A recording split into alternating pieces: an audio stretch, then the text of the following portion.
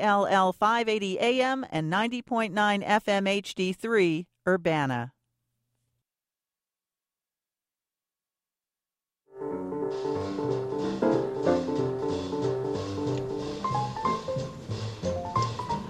Greetings. Welcome to Media Matters. I'm your host, Bob McChesney, coming to you live today, September 23rd, 2012. Our guest today is someone who is uniquely positioned to talk about American politics, American elections. He is Norman Solomon, a journalist and activist, and also a recent congressional candidate. He'll be talking about American politics, the elections upcoming, what he's learned, and what we should expect going forward. Should be a terrific show. I'm looking forward to it. I hope you join us. But first, let's go to NPR News.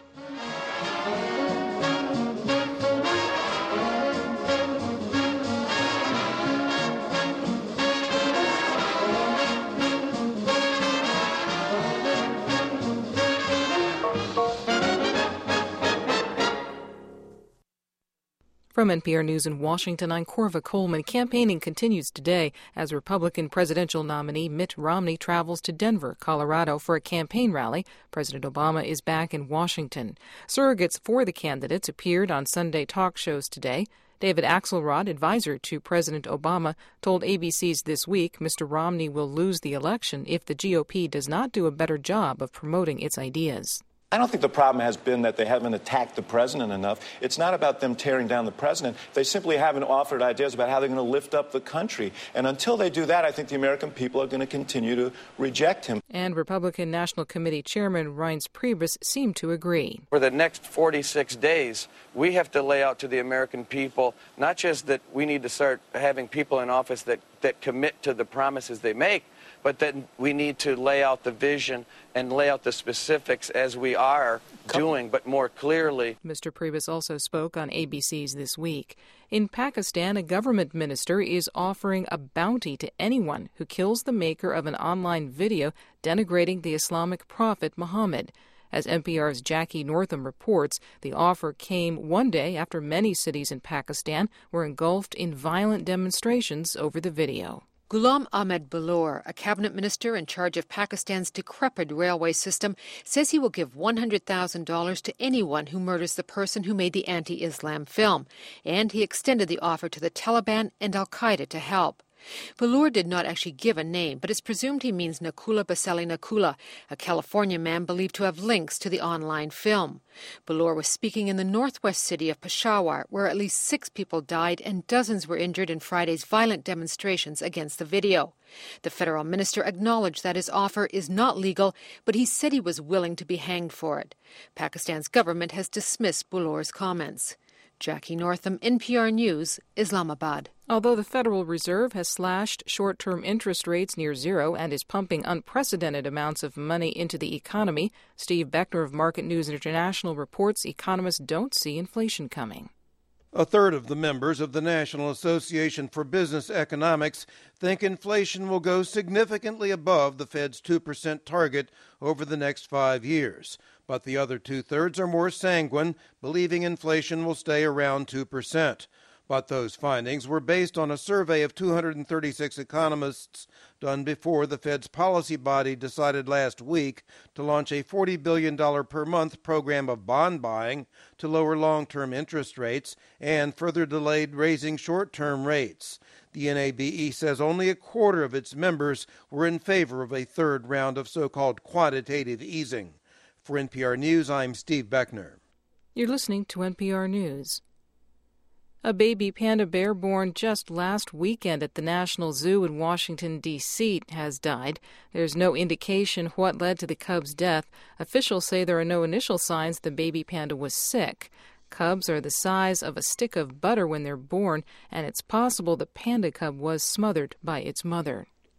While more than 7 million people are expected for Oktoberfest in Munich, Germany over the next 2 weeks, the second largest celebration of its kind is underway in Cincinnati. Sherry Lawson of member station WNKU reports nearly 500,000 people are expected to attend the celebration of German culture, food, and, of course, beer. Sprayed by the mist from the city's iconic downtown fountain, thousands took part in what's been called the world's largest chicken dance. It's been so called since the 1994 visit by the Crown Prince of Bavaria. Greg Hollup and his girlfriend Nanette traveled from Cleveland dressed for the event. My girlfriend has her dirndl on, which she bought in Munich, and I have traditional lederhosen, leather pants, and Bavarian shirt. According to organizers, more than 1,300 barrels of beer representing at least 50 brews will have been consumed during Cincinnati's Oktoberfest. For NPR News, I'm Sherry Lawson in Cincinnati. Floodwater is receding in Alaska's scenic town, Talkeetna, near Denali National Park, more than 100 miles north of Anchorage. The south-central town in Alaska is now inundated with mud, and residents have to boil their drinking water. Heavy rain overwhelmed rivers that drain to the south, and weather forecasters warn that some Alaska rivers have not yet reached flood stage. I'm Corva Coleman, NPR News from Washington. Support for NPR comes from Staples Copy and Print, with print products and services for businesses like brochures and presentations at Staples stores or staples.com/copy and print.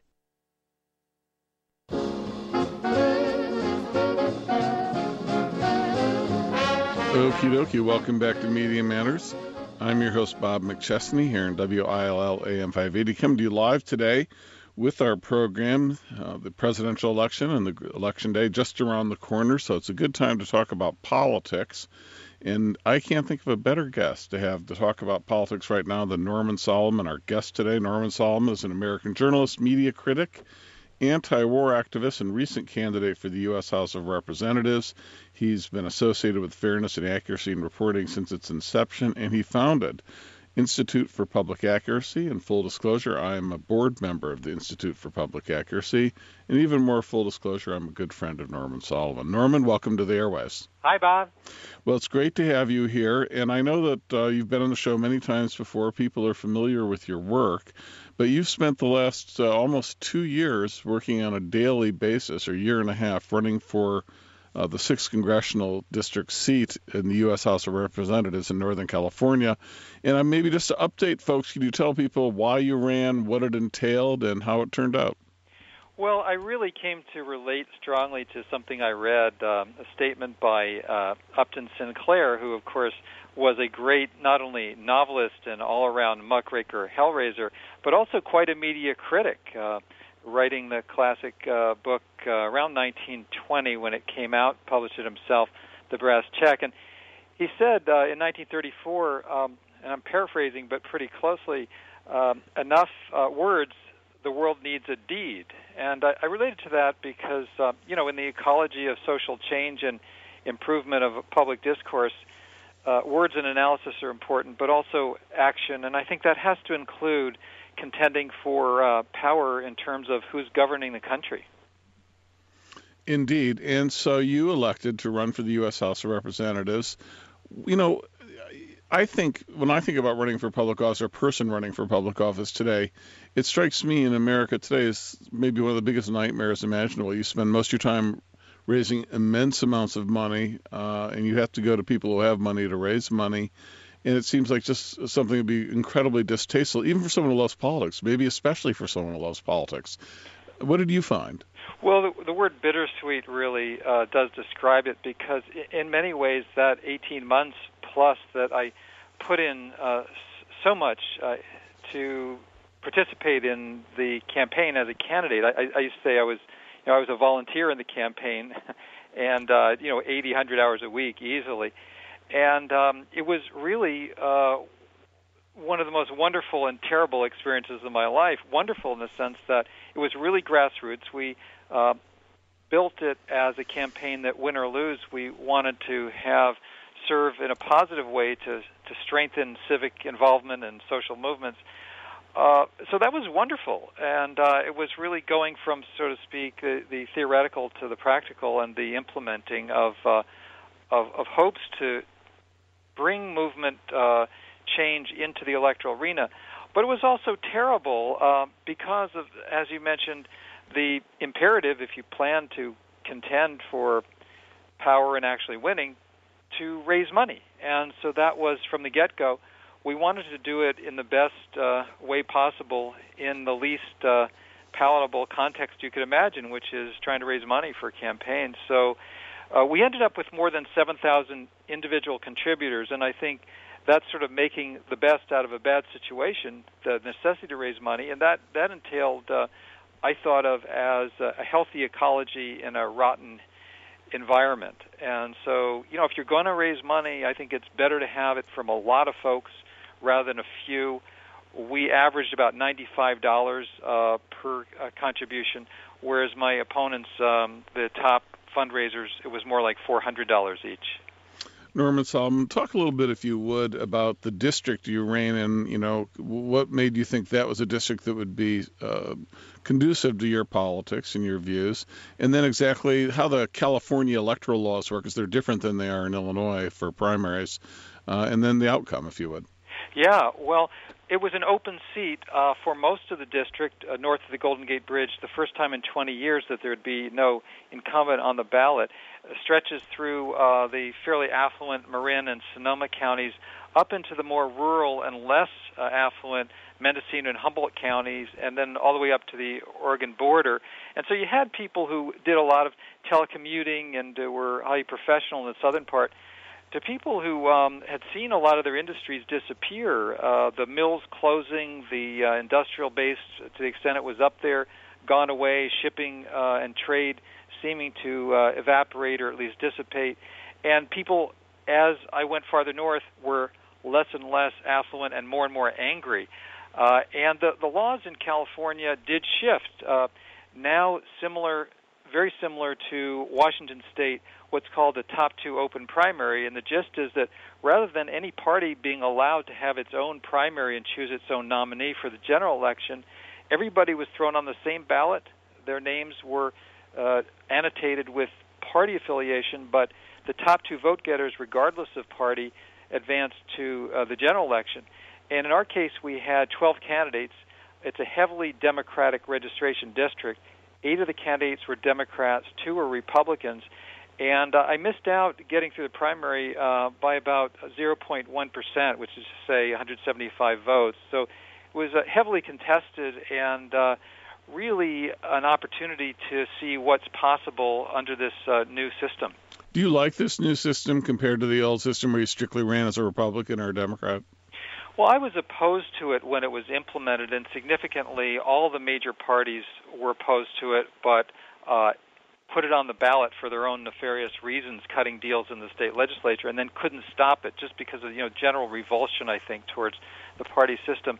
I thought that it was unfair and is unfair because it really edges out any party, including the Libertarians or the Greens, to have their own primary and then get to have somebody on the ballot in November. So the new law, which I don't like about it, means come November, it's impossible for any party but the Democrats or Republicans to get somebody affiliated with them on the ballot. But, we were sort of stuck with it and then tried to make the best of it we could. On the plus side, it potentially reduces the power of the party establishment because they don't get to engineer and run and sort of gendarme their own party primary so tightly. I did not realize that's the way it works. So in the November race, if you don't finish in the top two, you just can't get on the ballot, even if you're Libertarian, Green, Socialist Workers, whatever? Yeah, you're totally kept off, and wow. Also, I believe even write-ins are basically prescribed. So it's just sort of a mess that way. Yes, indeed. Our guest, Norman Solomon, joining us live today in Media Matters. I'm your host, Bob McChesney. We're talking about politics, of course. Norman Solomon, just recently a candidate for Congress in California. We're also going to be talking about national politics, the presidential election. Norman, you've been doing a lot of work on that. And we're going to be talking about congressional races, what the issues are, where we are in this country today, and where we're going to be going forward. If you'd like to call in with questions and comments for Norman Solomon, the number here, 333-9455. That's area code 217-333-9455, or our toll-free line, 1-800-222-9455. Norman, in the race for Congress you just ran in, what were the issues you emphasized, and what were the issues you found voters cared the most about? Well, I focused on economic populism, and not just unemployment, but the way in which Wall Street keeps defining the rules of the road in Washington in terms of federal policy. And so rather than just talking about the mantra of jobs, I tried to emphasize, and often did this in mailers and so forth, that the Occupy movement was pointing to an attack on democracy that is manifested in the widening gaps between rich and poor, and the lack of regulation of Wall Street, and not just rhetorically, but literally.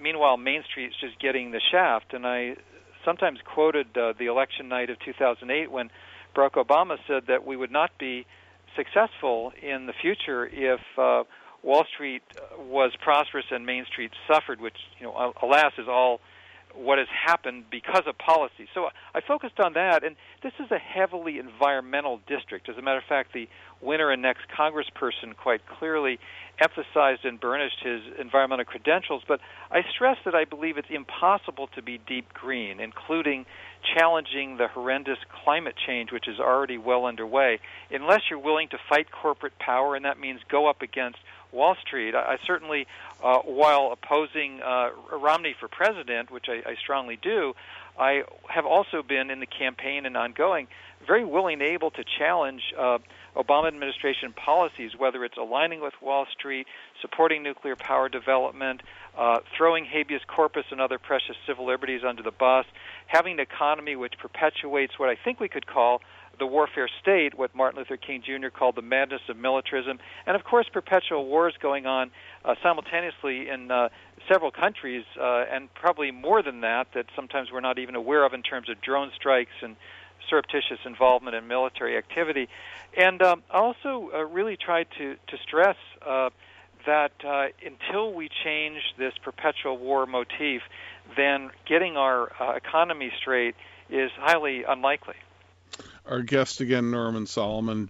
He's joining us live today on Media Matters. We do have the phone lines open at 217-333-9455, toll-free 1-800-222-9455. Let's go to our first caller, line 4, Coles County. You're on the air with Norman Solomon. Yes, let me make just a brief comment, and then I'll let you comment on my comment. It seems to me that the left in the United States is in a very weakened condition, terribly weakened condition, like I've never seen it. The Occupy movement is in a very weak situation.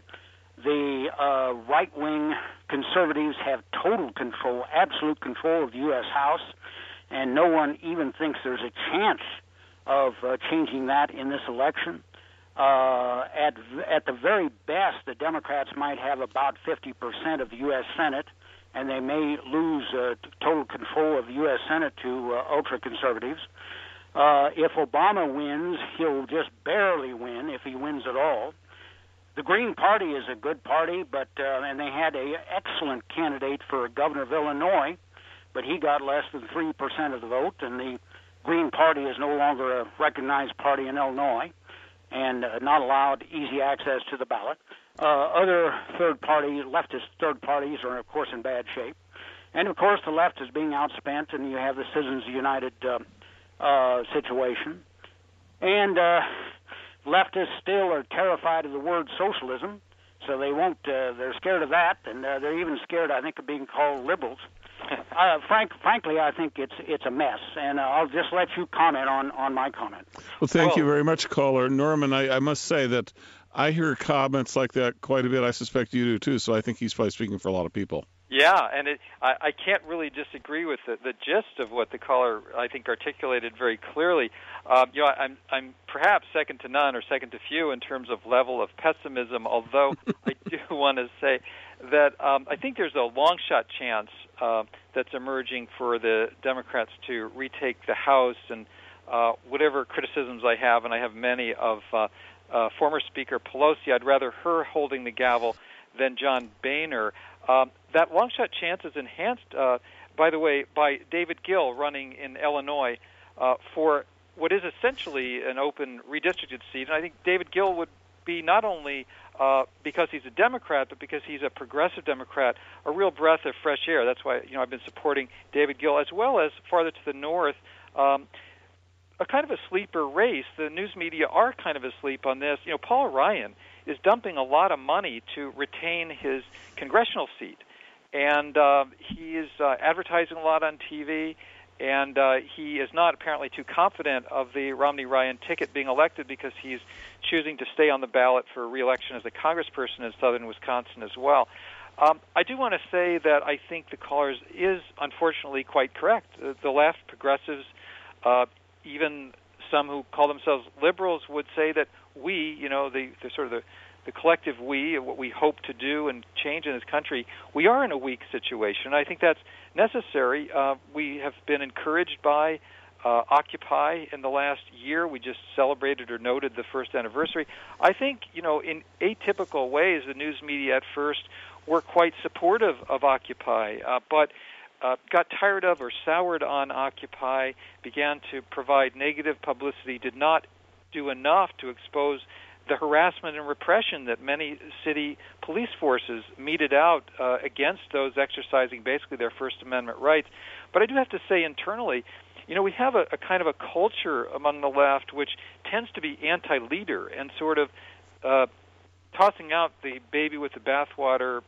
Leadership and authority, even if elected, can often be abused, but we still do need leaders, and we don't want to just sort of wander around without a sense of direction. Of course, we want it to be democratically, lowercase d, arrived upon, but we need leaders and so forth, and I think Occupy has suffered from a relative absence of that, and then, of course, third parties are up against so many structural obstacles that I'm frankly not very optimistic about opportunities in that electoral realm. But one of the things that's striking, Norman Solomon, is that although a very conservative Republican Party, far more conservative than a generation ago, or not even recognizable almost 50 years ago, may well keep the House, possibly take the Senate, possibly even take the White House, and really have complete control over the country. And even if it only has one of the three or two of the three, it will have significant control over the country. My sense is when I look at polling, this doesn't necessarily mean that this represents the will of the vast majority or even a majority of American adults. Yeah, I think that's very true, and it's sort of an echo of what's the matter with Kansas, of people voting for what is not in their own best interest, but even in the so-called blue states, there is this phenomena of the issues being answered in certain ways by people in their gut level or what they wish, but then when they vote, there's some real disparity, and I wonder about if this isn't somewhat connected, loosely anyway, to the polling that tells us that on baseline economic issues, journalists, especially say in Washington, are to the right of the populace in general. And I think there's some kind of reframing. I mean, if we say, hey, the most volatile, powerful issues right now are economic, there's no doubting that people are in great distress in terms of their jobs and livelihood, feeling that their kids have an economic future that they had and so forth. And yet the way it gets reframed by politicians and media, and there's sort of negative synergy between the two, really obfuscates the way in which big corporate powers are crushing our capacities to regenerate local economic well-being. And so there's some sort of gap, there's some sort of disconnect between the gut-level politics of most of the people in the country and not only the chattering classes of the networks and major media, but also those who vote on Capitol Hill on legislation. I'd even go in a slightly different direction, Norman Solomon, say that, when you look at the data on how people are going to vote by demographics, young people in the United States for the last 20 years have been trending away from the Republican Party since 1984. And in 2008, Obama got nearly two-thirds of voters under 29. And that hasn't changed a great deal in this election in the polling I've seen so far. The nation's obviously no longer significantly sort of white-dominated, and that's going to continue along its current path. And so the Republican Party, although it's dominating now, also could look sort of to the future and say, we better lock something in now because we might not be around in our current incarnation for long. Yeah, I think there's a lot to that. It's almost like the foreshadowing of a dinosaur situation, especially given the hostility of the reigning Republicans, even distinct from George W. Bush, towards immigrants and Latinos and so forth, this party doesn't seem to have much of a future given the demographics and so forth, and as you mentioned, young people. But a flip side, and then ironically, is that the Democratic Party led by Obama has given hope a bad name. And so even though there's a lot of support among young people, apparently, for Obama and certainly not for Romney overall, the enthusiasm gap is pretty large, and the turnout is going to be, I think, appreciably lower. And maybe that's partly inevitable. I think it's partly, though, the function of a Democratic Party leadership which has aligned itself with the status quo. And what could be more status quo than Wall Street and these disparities between the wealthy and everybody else, and the idea that you bail out Wall Street, but you let people go adrift and have their houses go underwater, and you don't really have a public works or job creation program with any vehemence to fight for. And so it's almost as though the Democratic Party national leadership says, well, we're willing to squander some advantages we have among young people because we have higher priorities. Norman Solomon, I've heard you talk about this. I've read about it. You have been, over the last several years, one of the strongest critics of the National Democratic Party and the Obama administration on issue after issue after issue, just like you've spoken about. Yet I would say you are also one of the most forceful advocates of the importance of reelecting the Obama administration in November. And that's a sort of on the surface, a contradictory position, but I think as you explain it, it isn't. So I want to let you explain what your thinking is to our listeners. Yeah, I do think that whether we call it, walking and chewing gum at the same time, or dialectics, or just, and this is a terrible phrase, choice of evils, still in all, there is a reality that either Obama or Romney will be be president next year. And I think there are some historical parallels. 1980 and 2000, there was some hope that, a Barry Commoner campaign in 1980 would move the country in a different direction. And I think as part of that was an assessment many people had that, Carter, Reagan doesn't matter much. I think we found out, and we're still reeling from the deregulation, attacks on unions and so forth that the Reagan administration brought in. And likewise, George W. Bush was, according to some, not going to be that much of a difference from a prospective Gore presidency. I think we found out otherwise. And so the practicalities in walking through the algorithm, I think, as the late and always great Molly Ivins, the progressive columnist, said, that in the primaries you fight for your heart and your politics, and when November comes along, as a practical matter, you need to assess whether it makes a difference to have candidate A or B come into power. And I think our history and our experience, whether it's the Supreme Court or anything else, tells us that with all of the reasons to oppose policies of the Democratic Party, to conflate it in the White House with the Republican Party is a real misunderstanding of where we are historically. Our guest, Norman Solomon. You're listening to Media Matters. I'm your host, Bob McChesney. We're coming to you live today on WILL AM 580. The number here at Media Matters, 217-333-9455. Our toll-free line, 1-800-222-9455. Let's go to our phone lines right now. Line 1, Savoy, you're on the air with Norman Solomon. Hi. Thank you for taking my question. I really enjoyed hearing your guests talk about the pragmatics of governance and therefore the kinds of choices between second-best solutions that we often have to make. And I wonder why the left doesn't talk more about using markets, because to me, markets and capitalism are not necessarily the same. So why don't we talk more about the kind of technocratic approach? Your guest just used the word algorithm, so I assume he's not a technophobe. Why don't we talk about using market-based algorithms to solve a lot of these kinds of problems? For example, the housing problem is in part a problem created by the right, maybe, but it's also, isn't it in part a problem created by the left by pushing home ownership to unsustainable levels? I'll just shut up and hear what your guest has to say, but I think you get the flavor of my question. Thank you. Bye. Well, thank you very much, caller. Norman Solomon? Well, yeah, thanks for that. And, my sense is that markets never exist outside of a context. And the idea that government doesn't intervene in markets has always been a fantasy. Government has always played just a major role. Sometimes it's been sort of camouflaged and made to seem natural, like the rainfall and the wind. But in fact, government is always laying out the rules of the road and subsidizing and so on and so forth. And in our context with Wall Street having such enormous power over policy in Washington, there is just a tremendous amount of skewing of what we even consider to be possible. So during the New Deal, I mean, markets still existed, certainly, but they didn't have the capacity to thwart respect for and nurturance of the public sector.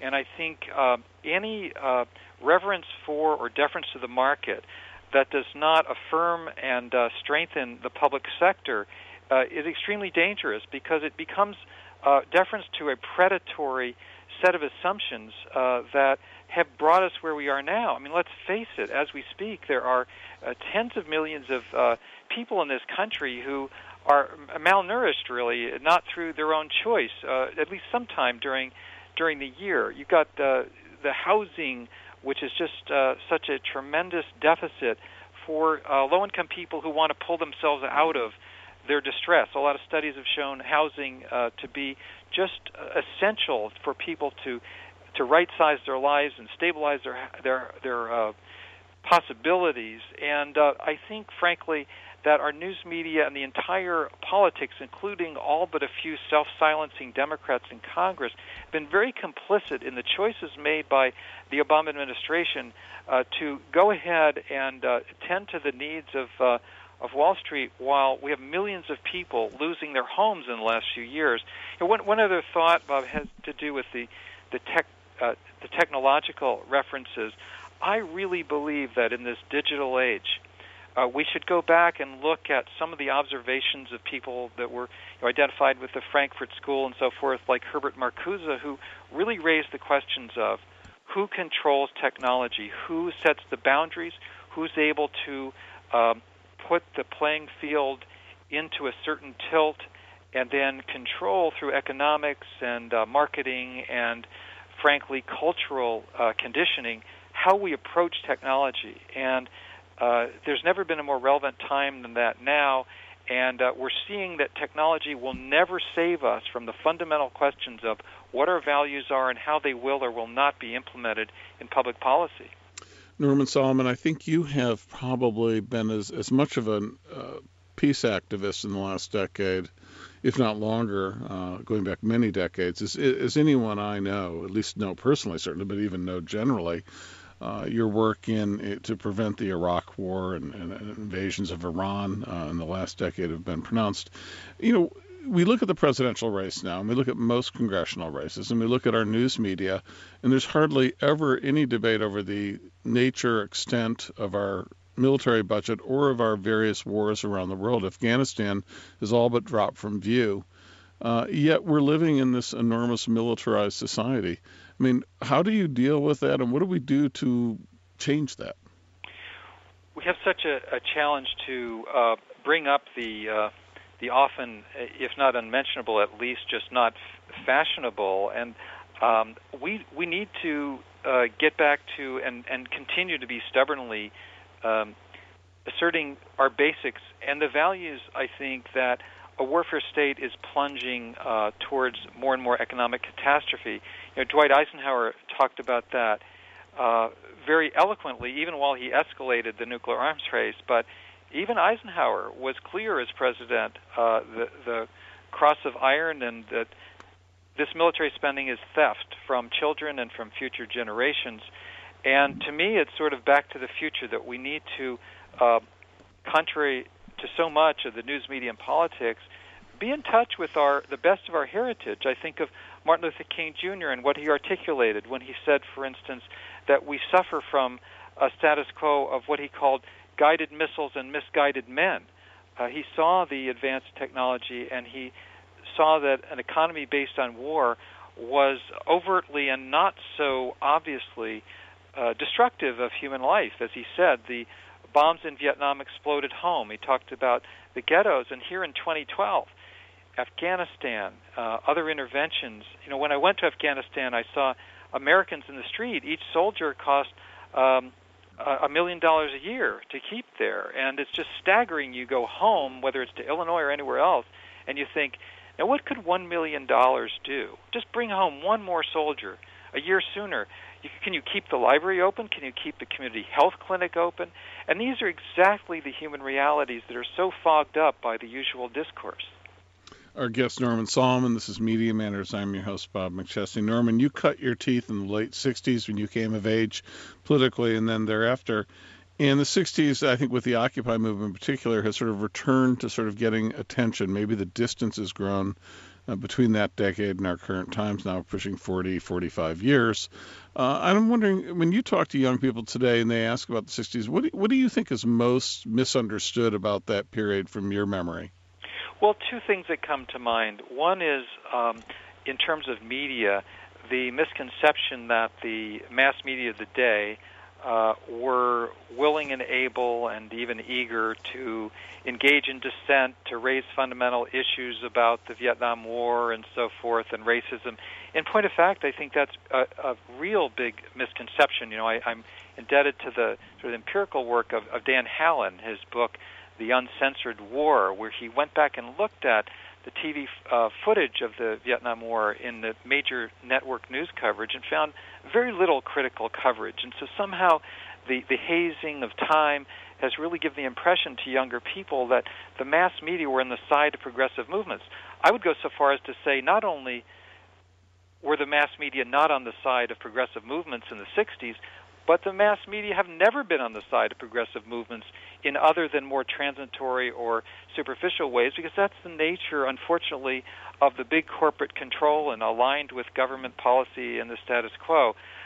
The other thing, I think, is the misconception that most young people were involved in social movements in the 60s. And I hear that on campuses. Gee, you know, these days there's very few students involved in social activism. I wish I was a student back in the late 60s when most students were engaged in social change. And more of them were engaged then probably, but most people were not engaged. And it's the nature, I think, of social change that most folks are not at the core of making the change happen. It's sort of that saying from Margaret Mead, you know, don't doubt that just a few committed people can make the change. That certainly is the engine that makes things move. Norman Solomon, our guest. This is Media Matters. Phone lines are open at 217-333-9455. Our toll-free line, 1-800-222-9455. Let's go back to the phone lines right now. Line 1, Champaign County. You're on the air with Norman Solomon. Thank you, gentlemen. I told Christine that I was going to ask about media, but I just can't help but say something about this elevation of the market and commodity fetishism that still seems. We have technology, information technology, that would allow a kind of a distributed, not command and control, but a participatory economics a la Michael Albert that was never available in the past, and it's pretty heartbreaking that nobody's really thinking about things in those terms and distributing to those who need. But anyway, what I wanted to ask about is just if you could give some illustrations of to defend your, I believe this, but your idea that the press is so far to the right of the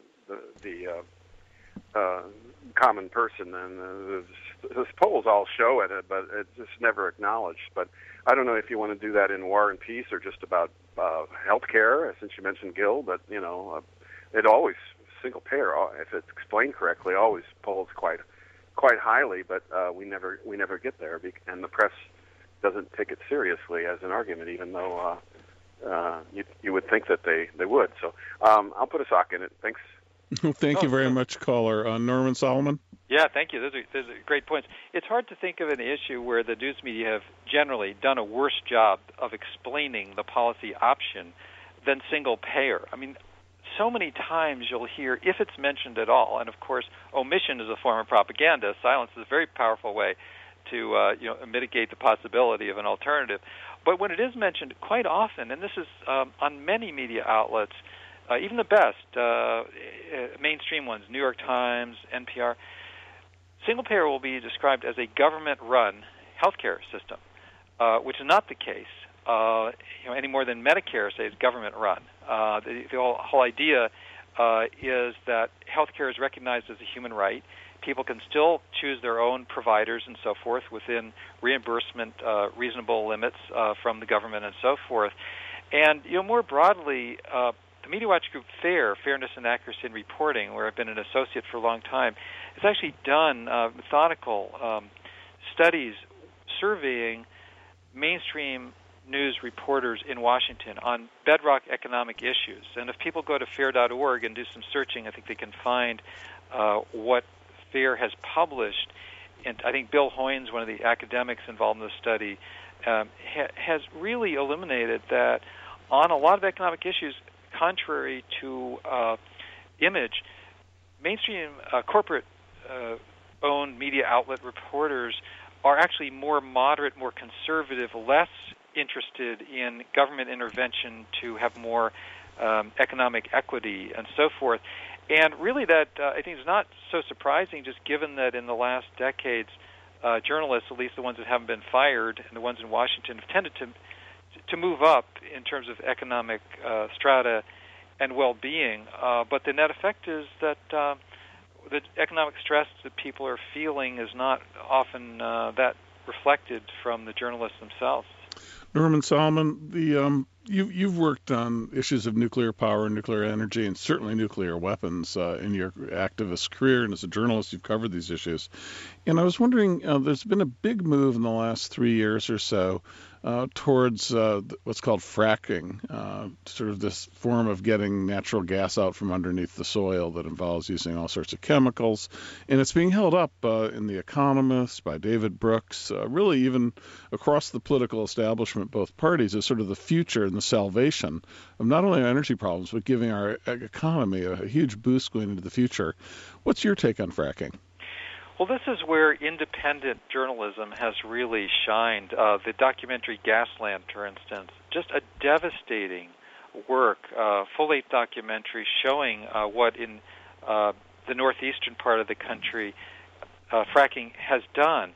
And yet the economic interests are really powerful, so much so that, for instance, the reputedly liberal governor of New York, Andrew Cuomo, has been quite supportive of fracking, and now it's been moving more across the country. And I think it's, frankly, part of an ideology. I mean, to hear Bill McKibben speak, as I did in Madison, Wisconsin, a couple of weeks ago, he's really a voice for so many of us, for millions of us, who say that to just rely on fossil fuels is suicidal for the planet. And so I think we have a sort of the differential, or in some ways the tipping point, coming from the executive branch of the government. And that's where I think the Obama administration, while not being counter-science like the Republican leadership, there's an acknowledgement from Democratic Party leadership that there is human-made climate change. Their responses have been all but cosmetic now. And this is part of our huge crisis, as with nuclear weapons, that the two largest threats, the most, if you will, cosmic threats for the generations who will be here after all of us today will be gone. The biggest two threats to survival of those human beings and the planet as a whole, life on this earth, nuclear weapons and climate change. And the mass media are asleep at really alerting us to the necessity for very quick responses, even more asleep in terms of nuclear weapons. But still in all, this administration in Washington has gotten off the hook as it's moved from rhetoric and tepid proposals to virtually no proposals at all to reverse the climate change that's so dangerous. Let's go back to our phone lines right now. Line 4, Coles County. Yeah. You're on the air with Norman Solomon. Yes, I just want to make another very brief comment. I disagree a little bit with you about student involvement in the late 1960s. I agree that the great majority, of course, of students were not involved physically. They didn't at rallies. They didn't actually attend rallies and protests and so forth. But I think you'll find at that time, particularly by the late 1960s and the early 1970s, in my opinion, a significant majority of students were sympathetic and supportive of the movement. even though they may not bodily have been at rallies. I don't think we can really say that today about students. In fact, I think today students, the great majority of them, just don't give a darn one way or another. But I think back in the late 60s and early 70s, a significant majority were very supportive of what was going on about the protests, and I don't think we can say that today. Okay, well, thank you very much, caller. Norman Solomon, any rejoinder? Yeah, well, it's very paradoxical because I think we could say that a lot of the culture was more politically barbed and tough and anti-war in the late 60s and early 70s. The rock and roll often was more clearly, pointedly anti-war and anti-establishment, whether Jefferson Airplane or whatever. And yet a paradox is that if you look at the numbers in 1972, most young people voted for Nixon rather than McGovern. And arguably, young people are voting more progressively now than they were back in the late 60s and early 70s. And yet, we're getting very little political traction from whatever aggregate political involvement young people have today. Norman Solomon, do you think that it would be a good thing to bring the draft back and not have student deferments? No, just because I think the draft would further militarize the society, but at the same time, we have a de facto economic draft going on right now and needs to be confronted as such. So having a draft or not, I think, are both bad choices when each one of them would be in a militarizing context. When I was working on my book, War Made Easy, How Presidents and Pundits Keep Spinning Us to Death, I discovered a study showing that the best predictor for enlistment rate, county by county in the United States, is the unemployment rate. The higher the unemployment rate, the higher enlistment rate. And unfortunately, the war makers, if you will, have found a very smooth way to get young people into the military, and the worse the economy is, the better those war planners like it, and at the same time, a draft would further regiment the country as well.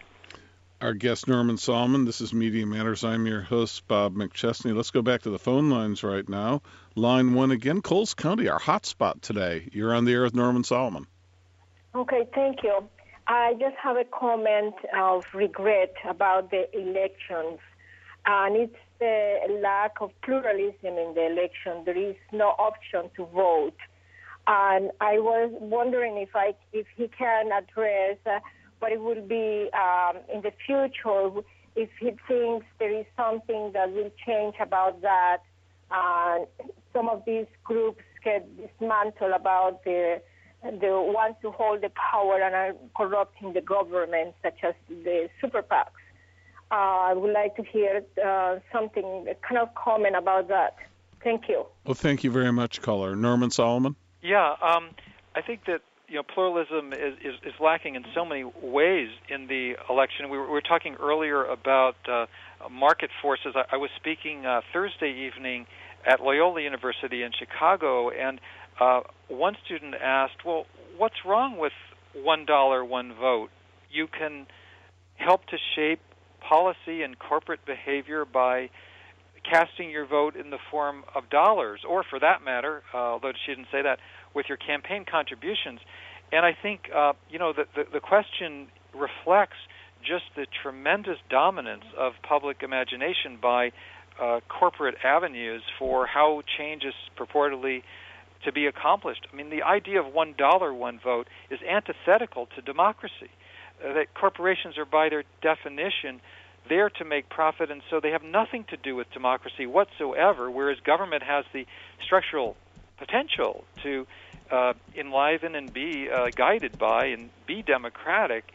And so there's so many ways that our election system, from the money primary, the way that corporate media screen out those who are considered to be plausible candidates, to the pluralism of who has the resources to run, to the pluralism of participation. I mean, I have to give some credit to some media outlets, including NPR, which about a week ago on, I think it was All Things Considered, a morning edition, did a very good report by Wade Goodwin, the reporter from Texas. The letters going out to people, prove you're not dead. If you can prove you're not dead, then, and stay on the phone line long enough, when you call our 800 number, we will put you back on the voting rolls. And no surprise, It's often low-income and African-American people who have the burden to have to try to persuade authorities that they should be able to vote. Well, this is the antithesis of genuine democracy or pluralism. Norman Solomon, our guest today on Media Matters. I'm your host, Bob McChesney. Norman, from your experience now and your accumulated knowledge for that matter, but especially from your experience over the last 2 years running for Congress, what would you tell someone who's thinking about doing it themselves? What advice would you give someone who might want to enter the political fray who had never done it before and had no direct experience? I'd urge people to plan ahead, to avoid the impulse item dynamic that often people, a few months before an election, I sort of think of it like, you've gone through the supermarket and you're approaching the checkout counter and you see something near the cash register and you just sort of grab it on impulse. And I think that's exactly the thing to avoid, that if you're interested in running for office, think about it for a period of time and lay the groundwork, talk to a lot of people, timeline it out, and make plans. And then think deeply and dialogue with people extensively about why bother to run? How can you augment? If you're a voice that's going to duplicate the voice of someone else who is rooted in the community, then better to talk with that person and make common cause. And also, yes, you do have to plan to raise money. There's this notorious statement from the 19th century political boss Hanna, who said there are two important things about politics and running for office. The first is money, and I can't remember the second. And we need to remember the second.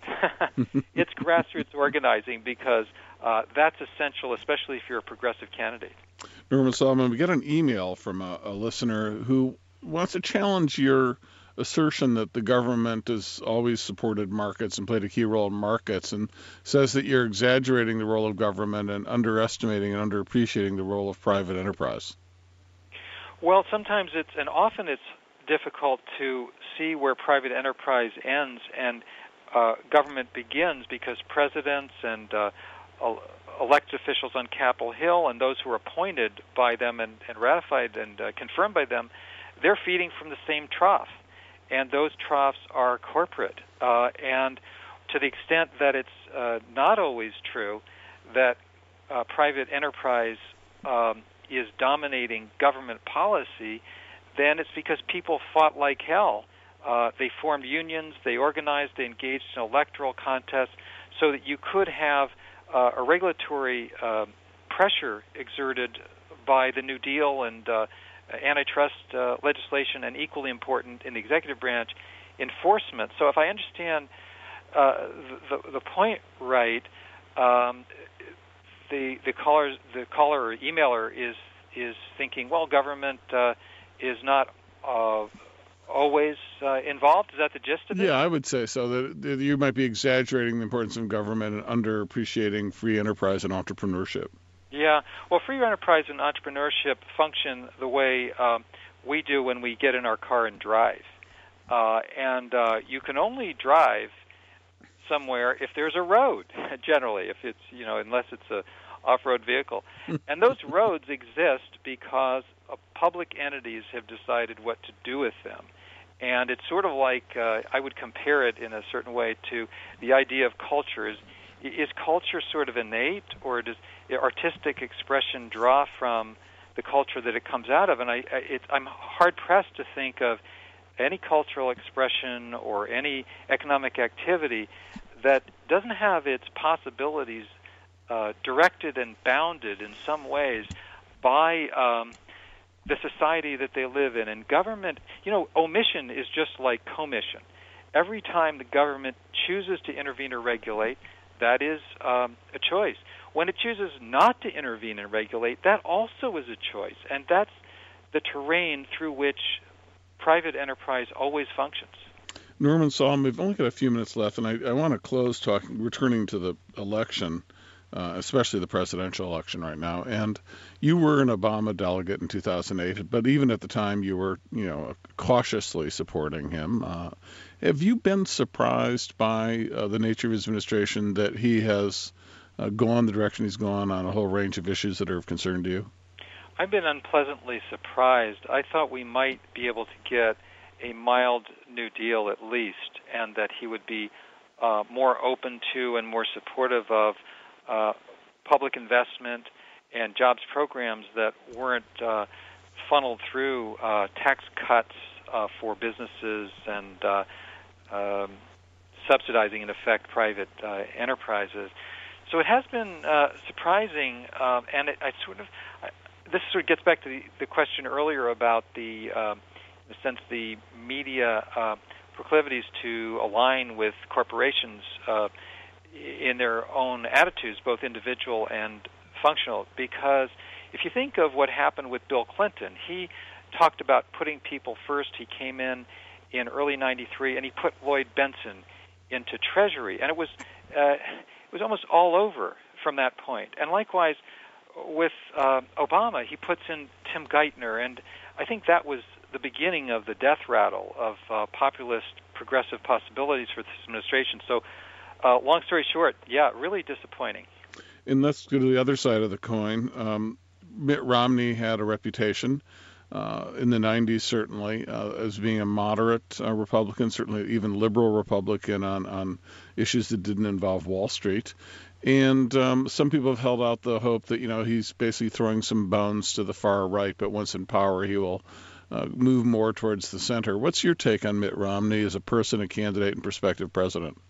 Well, he seems to be giving opportunism a bad name. He seems to be bereft of much of an ethical core. And as we saw with George W. Bush, a Republican who's able to eke a victory into the White House is extremely dangerous because his dismissal of the 47% is just a metaphor for an approach that says, look, we get the power, we keep the power, and we're going to pursue our agenda. It's hard to think of any major party presidential candidate in my lifetime with an agenda more dangerous than Mitt Romney's. And I think this surreptitiously taped and recently released in the last week video of his reference to the 47% says to people, not just progressives, but people who would call themselves moderate or liberal or whatever, that what we might fear about his ethical core or lack thereof was very much and is very much a reality. Our worst fears are confirmed by that video.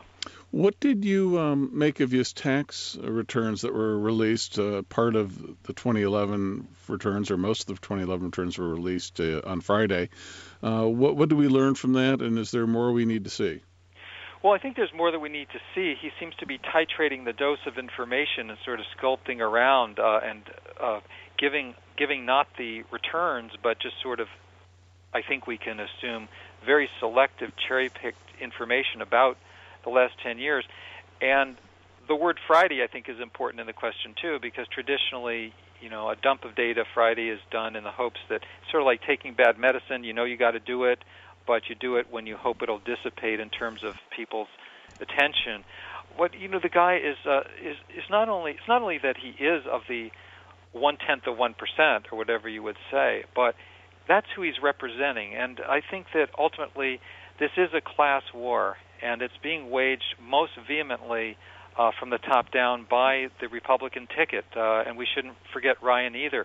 They're unapologetic about waging that sort of war, and we're seeing the consequences of those kind of priorities already in our country. Norman Solomon, I see that our time is drawing to a close. I want to thank you for taking an hour out of your Sunday to join us here in WILL. Oh, well, it's always great to be with you, Bob, on Media Matters. Yeah, and we'll be in touch soon, I am sure. And I want to thank, of course, Christina Williams, my producer, Kyle Croha, my engineer. I'm Bob McChesney. We'll be back with you in 167 hours. Until then, everyone, have a great week.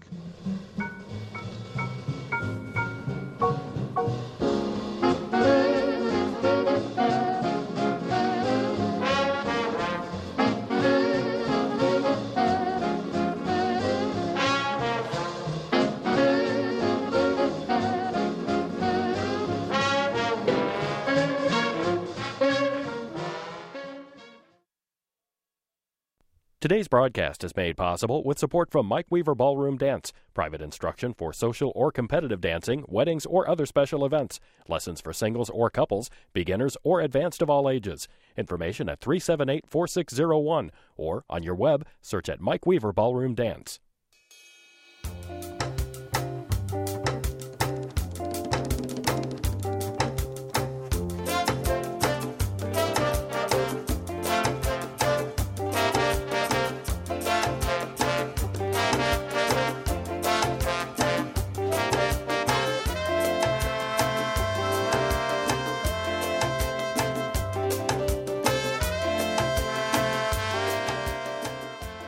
This is Illinois Public Media, WILL 580 AM.